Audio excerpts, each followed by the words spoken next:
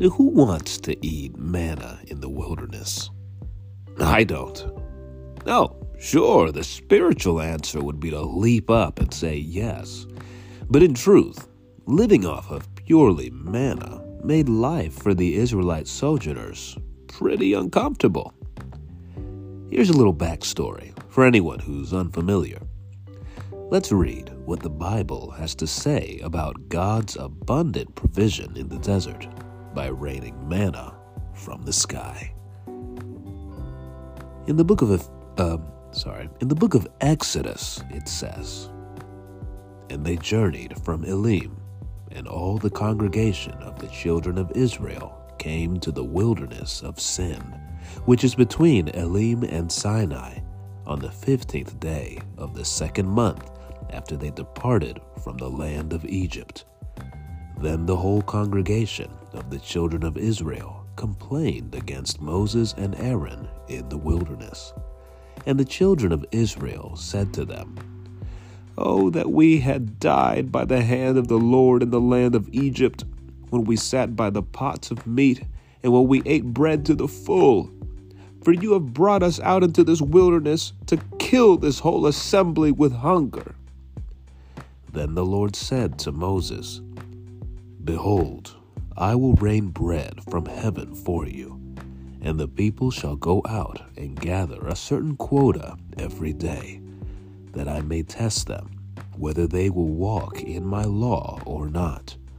And it shall be on the 6th day that they shall prepare what they bring in, and it shall be twice as much as they gather daily.'"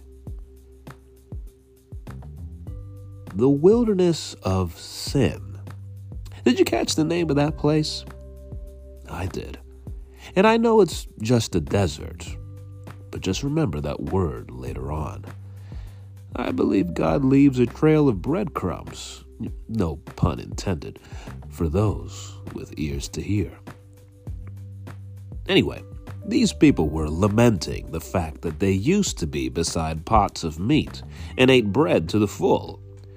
Nowhere in this wasteland was there a thing to be found that could even come remotely close to that level of abundance. So why was God doing this? Why did God bring the Israelites to this wilderness, and for 40 years at that, to eat manna in a state of drought, rations, and, well, hunger?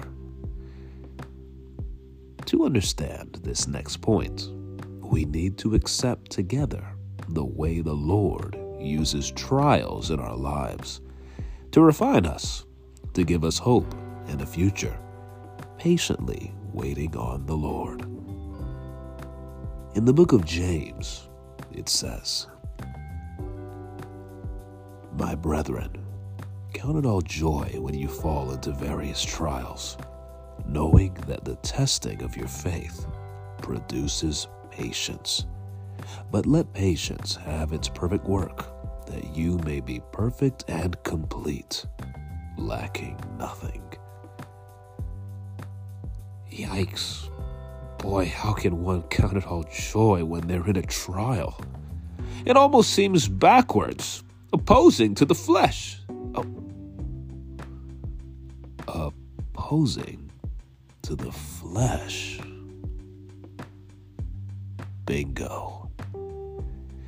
You see, in the wilderness of sin, the ironically titled desert, a congregation of people wandered its dusty dunes. They, like us, have a sin problem. Have you ever been disciplined by loving parents and sent to your room? Yeah, we had a sin problem then, too. How about forced to do a little extra chores around the house to toughen up your character? A loving father corrects his children.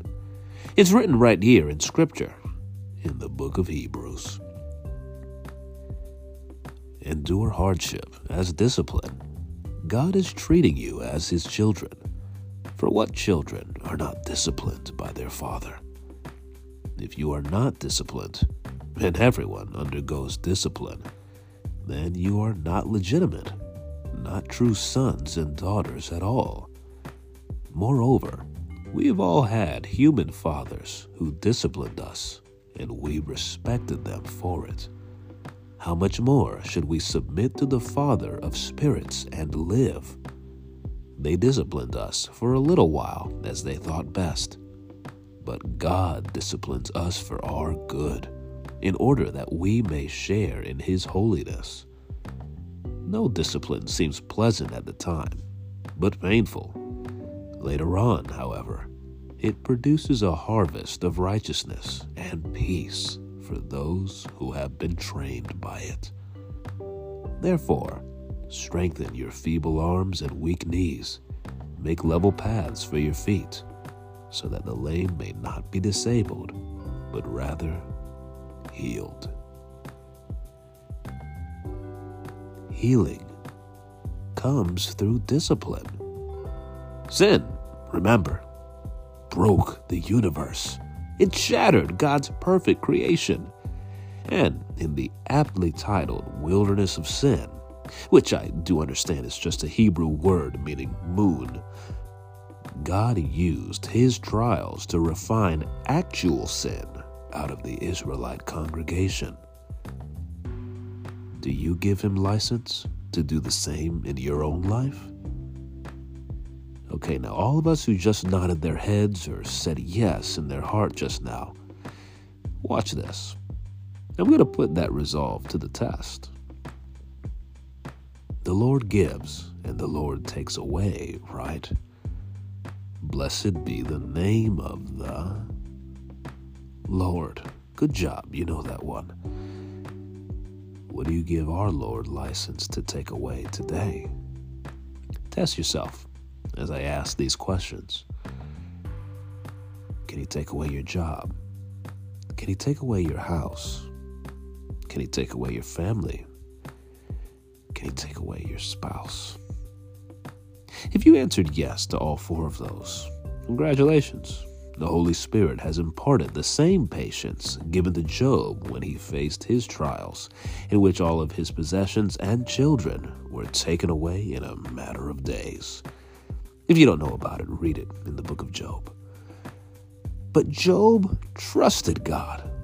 He never turned away from or cursed God's name. That's how we have to be when we face various trials. Furthermore, we need to count it all joy for the opportunity it provides to learn God's patience. So in bringing it back to manna in the wilderness, why would God allow this annoying little substance to fall from the sky when the people in fact hungered for meat? Why would God, in His abundance, allow us to walk through seasons of drought? It's because, like any trial, its design is to strengthen us. So the next time you catch a bad break at work, or you're out of work for that matter, thank God. That's right, I said thank our loving Father in heaven. Or the next time you find yourself without the things you want to be comfortable, praise the Lord. What? Praise the Lord? That's backwards, Daniel. I know. Almost opposing, don't you think? Opposing to the sin nature embedded in our flesh that needs to die. And by the power of the Holy Spirit, it can be killed forever, granting us a peace and freedom from a multitude of desires that used to weigh us down. Because through trials, God's end game is not more hardship. No. It's freedom in Jesus Christ. Accept Christ's gift of salvation as you weather life's trials today, and watch your pain take on an everlasting purpose to refine patience within us that brings hope to the world. It's evidenced here in this last scripture I'll read from the book of Romans. Therefore, being justified by faith, we have peace with God through our Lord Jesus Christ, by whom also we have access by faith into this grace wherein we stand, and rejoice in hope of the glory of God. And not only so, but we glory in tribulations also, knowing that tribulation worketh patience, and patience experience, and experience hope.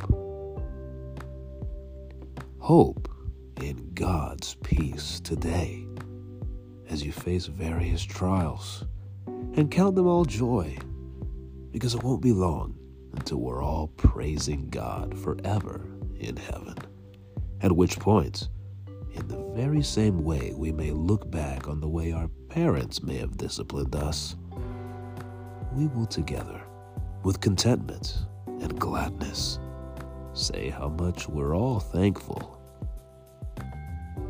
for the manna in the wilderness.